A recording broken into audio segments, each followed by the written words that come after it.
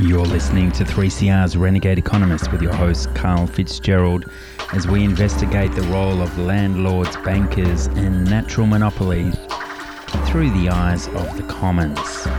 Our birthrights, our earthrights. Welcome listeners to the Renegade Economist. This week we're at Curtin University's Sustainability Policy Centre with Professor Peter Newman, who many of you will know through his innovative work in transportation finance.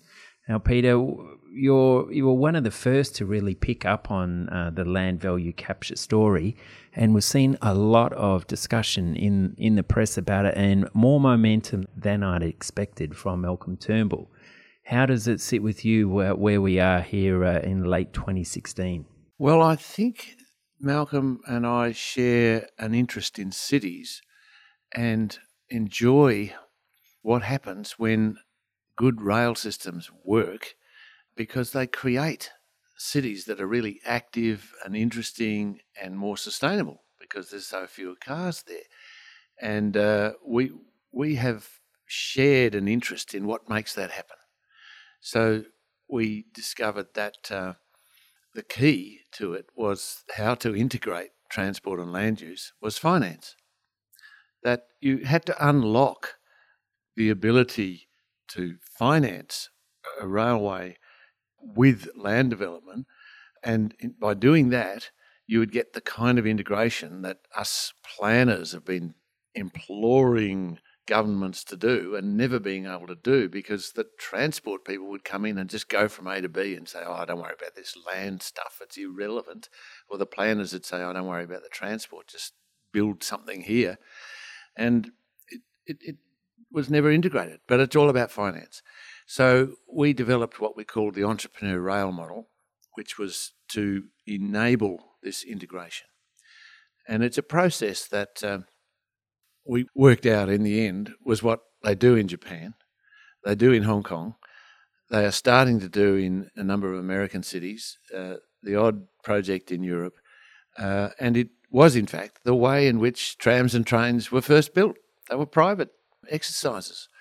And I've just come from Florida, where the Brightline Railway is being built by a developer who used a hedge fund to finance the project, and it runs between Miami, West Palm Beach, Fort Lauderdale, and Orlando, which these cities were actually built by railway companies in 120 years ago.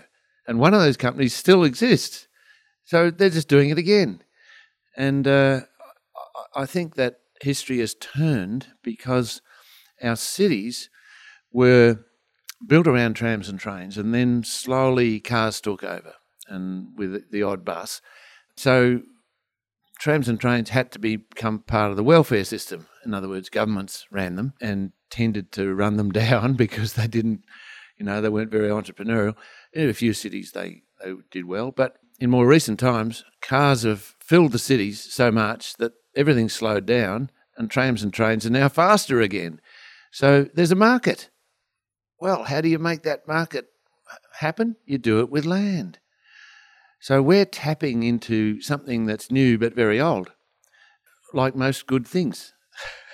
Yeah, well, as history turns, the question is, will we learn from that era of private development when the robber barons in America were very forceful in their negotiations in terms of which way will the train line head? Will it go past your town, or the Southerners over there are offering us actually 10,000 acres of land right where we're going to build this train station. So I think we might go that way. So what sort of government oversight is involved in this process with the Brightline project? Well, they had the route already because they owned a freight line that was left over from the old system. So they knew exactly where it was going to go, and they just had to negotiate with the local governments and county governments in order to get land development opportunities around the stations. And they worked that out very carefully with them. So none of those governments had to provide money, but they did have to provide their resources in terms of land assembly, integration into the rest of the transport system. All of those common good outcomes had to be built in. And so you can now see that there is total support of the government entities with the private sector and with the community, because they're getting their railway. They're getting a fast railway which will outstrip the awful traffic that goes along that area. So there is a good outcome there. And at every step, government had to be involved. And I am hopeful that this process can head down that track. The problem is if either of them get total control. So if the robber baron comes in and says, oh no, we're going that way, and I don't care what you say, you either get this or you don't, then you'll lose out on the common good things. So the Clara, the high-speed rail project, which is going from Sydney to Melbourne. Now that's a classic example of a robber baron approach, because essentially it goes from the edge of the city, as in an airport area. It goes through the countryside and does not stop in any of the country towns. It creates its own country towns, which are apparently going to pay for the building of and running of the railway. Now, those country towns that are all already out there, they will really lose out. And it doesn't go into the city centre. It stays on the fringe. So it's essentially cheap and nasty and not terribly common good in its outcomes. You will get something that might compete with an airline, but gosh, can't we do better than that? I would hope so. And there are other bids that are around which I think will do high-speed rail much better and will also have this model of using land development as its base.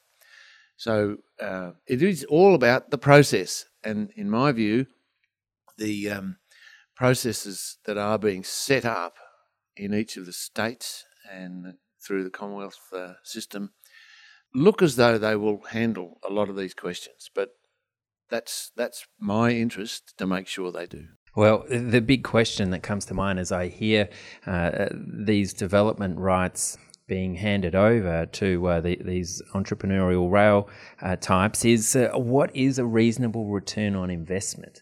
Now, were any percentages thrown around the table on that level of discussion? Well, I've not been part of those kind of discussions. When it gets down to commercial discussions, that is something that will go on with key peoples in Treasury and Finance within government. But let me just take a step back and say the way I would hope that the processes will work. You do not get transport departments to run this project, this kind of project. They will only go from A to B as quickly as they can and will only look for government money. They just can't handle this private stuff because it comes with all this land development stuff and they don't like it. So I've seen that happen. The Gold Coast Light Rail was a classic example. It was supposed to be done with land and in the end they pulled out and got government money.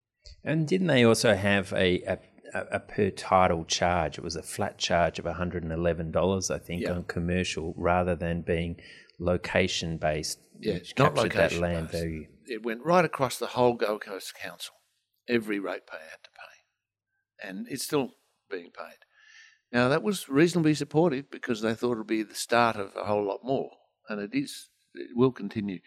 And it is one way to do it, except most governments don't have money anymore for this kind of thing. And even if they did, I would think it's better to involve the private sector because they do the land development anyway. So why not integrate it into the train? Because that's what we need. That's the way to make cities work. We've heard years and years of public-private partnerships, and we've seen mega failures, particularly in Sydney and Brisbane, regarding user pay models to repay these tunnels and freeways and so forth.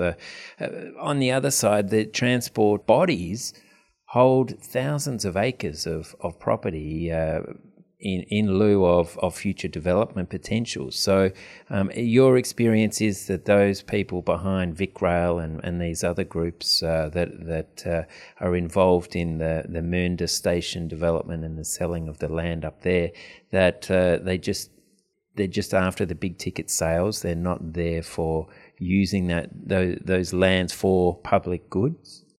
Yeah, well, it's you can pick off little bits like that, and the people whose job is to run a transport department don't necessarily have the expertise to handle that sort of thing. But my approach is to say you need to say where the general direction of need is. Where is there a public transport corridor that's lacking in a fast train service? And you call for expressions of interest that would generate the public-private partnership. But you do it in a way that's quite competitive and quite transparent. So they come up with their bids that show how they would build it, they would own it, they would operate it, and they would finance it through land development. And those land development opportunities have to be something that is part of the common good as well, in the sense they're creating centres where you need centres. And those centres are best decided on by the private sector because they're the ones who build anyway. And at the moment, they're scattering it around wherever they can find the right land. But if they do it in a way that's in a corridor, they will create a corridor of opportunity and a corridor of need for that service, so it'll be well used. And if they can come up with something that the public can then see is going to be of benefit to everyone, and the government can provide all of the assistance they need. There will be bits of government land in there that could be part of the package. They would do all the land assembly that will bring it together and enable it to be, create the centre that you need around the station. And you can say, we want this to be a solar-based system because that's now cheap enough. So you build it in and you have electric service that is recharged at stations, and so you're achieving zero carbon goals. You build in affordable housing into each of the sites. You build in walkable design around the stations. All of these things require government to do it, but you don't beat up the private sector and say you must do this. You work with them in a way that comes up with the best opportunities, and the best one will win. Now, the bidding process is something we're learning about. It's a journey that Australia's starting. How do you involve land in a way that can constructively create better economies? I mean, you know all about land and the value of it, and if you do it that way, you're likely to get better outcomes. Well, I can see that we're starting to see as an economy that this is the way to go. You're on 3CR's Renegade Economist, and this week we're discussing with Professor Peter Newman at Curtin University the incredible impetus behind land value capture and some of the policy intricacies there. And Peter, Malcolm Turnbull has stepped up by announcing the formation of the Urban Finance Unit in last year's budget. Now, for me, that was quite a good signal to the market that they were taking this seriously, of moving towards land value capture. How do you see the Urban Finance Unit playing out in the world of meeting this merger between state and local government and the developers themselves? Well, I think the key thing that is needed from the federal government is not large dollops of money, but small dollops of money that can assist the process. So in order to get the right bidding process so we can ensure common good outcomes, popular outcomes are achieved, you need to help finance those bids because they can be very expensive. You can imagine taking a whole corridor out to Badgerys Creek or out to Parramatta or through Brisbane or from Curtin University through to Stirling, which is our project we're working on. These things are not dreamed up by transport planners. They're dreamed up by consortiums of specialist experts and working with government at all levels. So if they could fund the bidding process to enable the best kind of outcomes, and therefore to provide us with a model for how best to do that in future, then the private sector and the local governments and the state agencies, who at the moment don't really know what to do, they're all going to learn very quickly.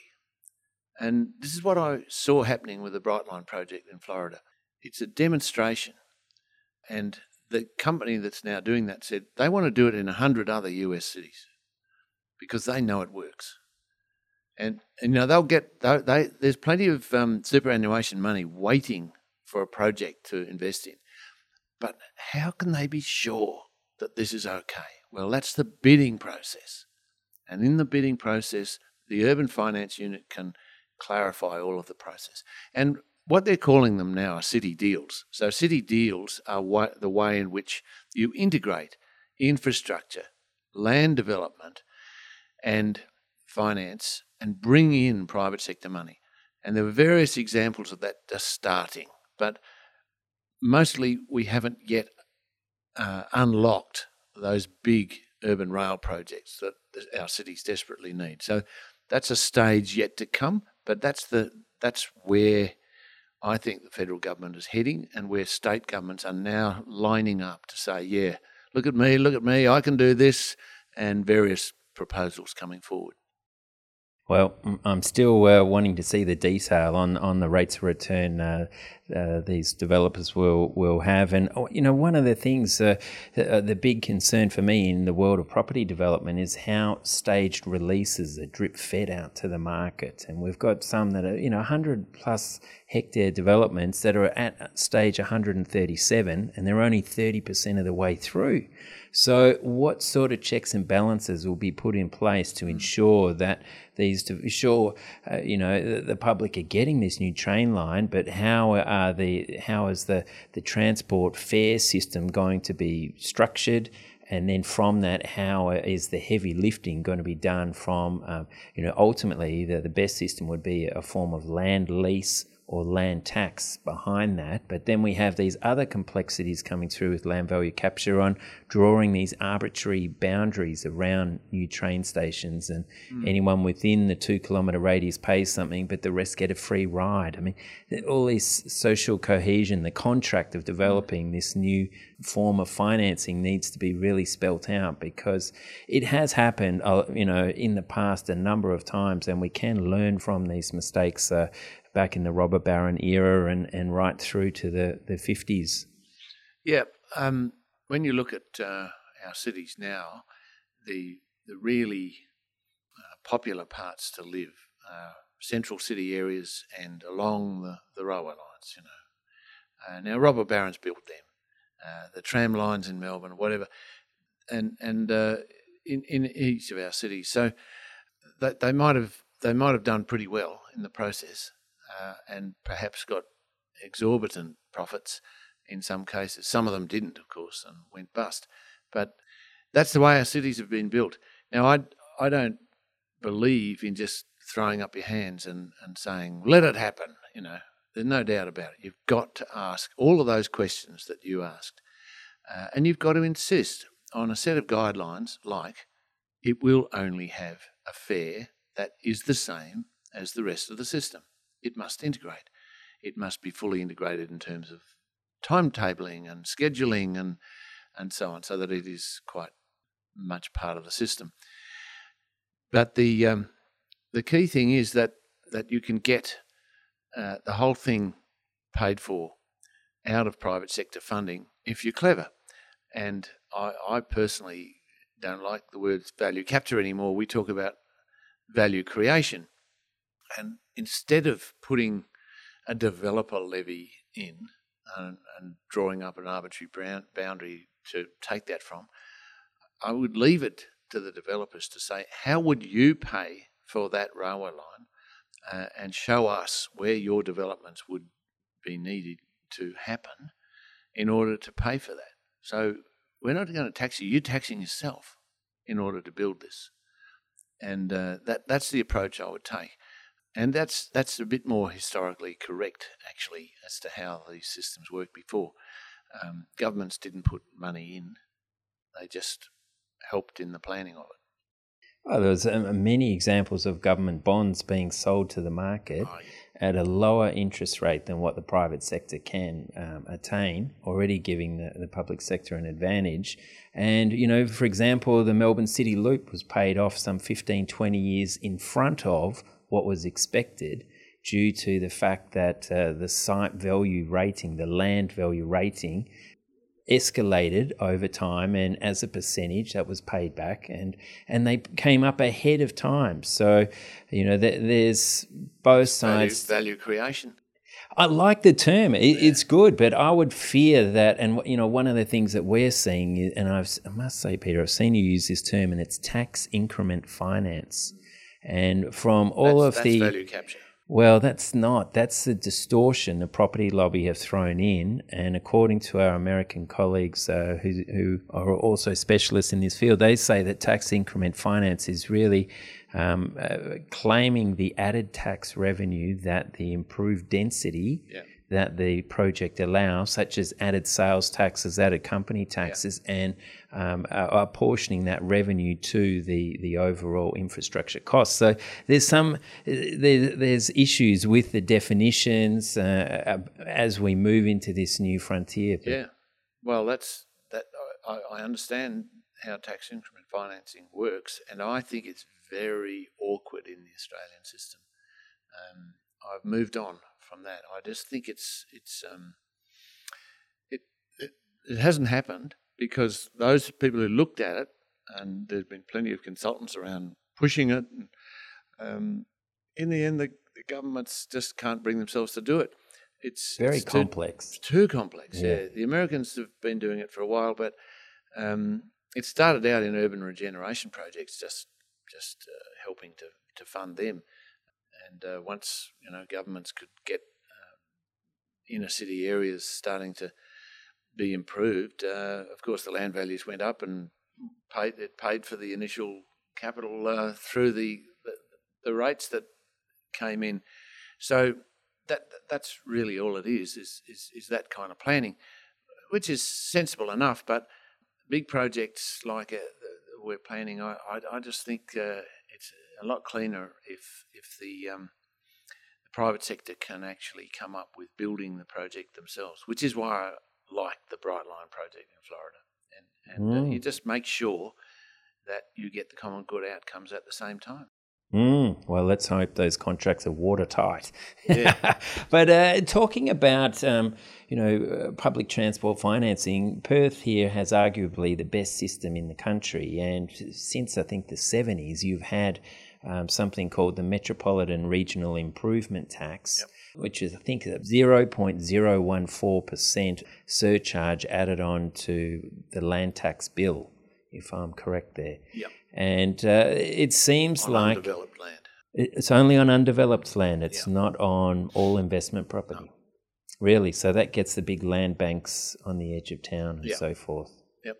Okay. Right. Well, thank you. And what else can you tell us about that process? Because, the Perth rollout... Set up in 1955. Right. As part of the setting up of the Stevenson-Hepburn plan. So Stevenson was a planner from Liverpool who was Professor Stevenson. Gordon Stevenson was seen to be the best planner in the world, and he came out and planned Perth and then stayed on to help implement it. And it's we're a highly planned city as a result, because not only is everything in a statutory process that's governed by a metropolitan-wide council, state government agency, but it had the ability to raise money for the infrastructure from this fund. And that meant, as we entered the car era, we had the best facilities for cars of any city in the world. We rolled out the freeways in no trouble whatsoever. But we also used that fund to buy back land around the river and the beachfronts. So wherever there was public land that needed to be bought, also green spaces, wetlands and so on. So we are very well provided with on open space. And unlike Sydney, you can access the river anywhere. So there is a cycleway that goes entirely around the river. And that was all bought back because in the early days of the colony, like every other colony, property titles went right down to the river because that was where the highway was with boats. But all of that's been bought back. Now, that's the kind of thing you can do with a good planning scheme. Just a tiny bit of that money has been put into railways as part of the Southern Railway. We say at least for some of these light rail projects we're planning that money could be tapped. There is a substantial government amount that could be put in there. We've got another fund also, which is from the Perth City Centre Parking Fund. It's a levy on parking that all businesses pay. It's up to $8 a space now, and that's over 100 million been raised, and there was a limit to how many more car parks they could build, so they now put that into public transport. So the free cat bus in the city centre, that's paid for out of that. So that could also go in. That's in a way a land value tax, because the land value is so high and people want to get there. They just, doesn't matter how you get there, but let's take it out of the parking. So we've got opportunities from those taxes to put that into public transport. Hasn't been done in any significant way because this is a city built around the car, and we're claiming back a better future, a more sustainable future, and one that's more economically sensible as well. Well, it's certainly sensible seeing that there are 0 toll roads here, and I hope that continues because it's just shocking to see Transfield owning some 90% of Sydney's tollways and some of the monopoly rights that come with that. So, fantastic, Peter. Well, what would be the leading resource for people who wanted to really pick up on value capture? Where would you send them? Well, our website, which is sustainability.curtin.edu.au, has a number of publications on it. The Entrepreneur Rail project publication is there, and it summarises a lot of that literature and sets out how to do it. There are other publications there, as well as some small films that help to dramatise the whole issue.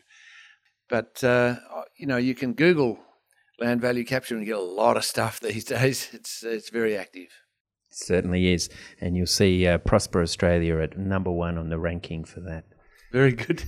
All right, Peter. Well, thanks so much for joining us here on 3CR's Renegade Economists.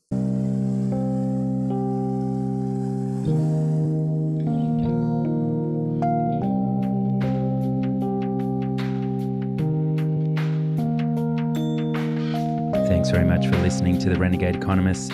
Get in touch via renegades@earthsharing.org.au. Check the show notes on earthsharing.org.au in the next 24 hours. And always keep an eye on our Facebook and Twitter accounts at Earthsharing. My name's Carl Fitzgerald. Keep an eye on your wallet.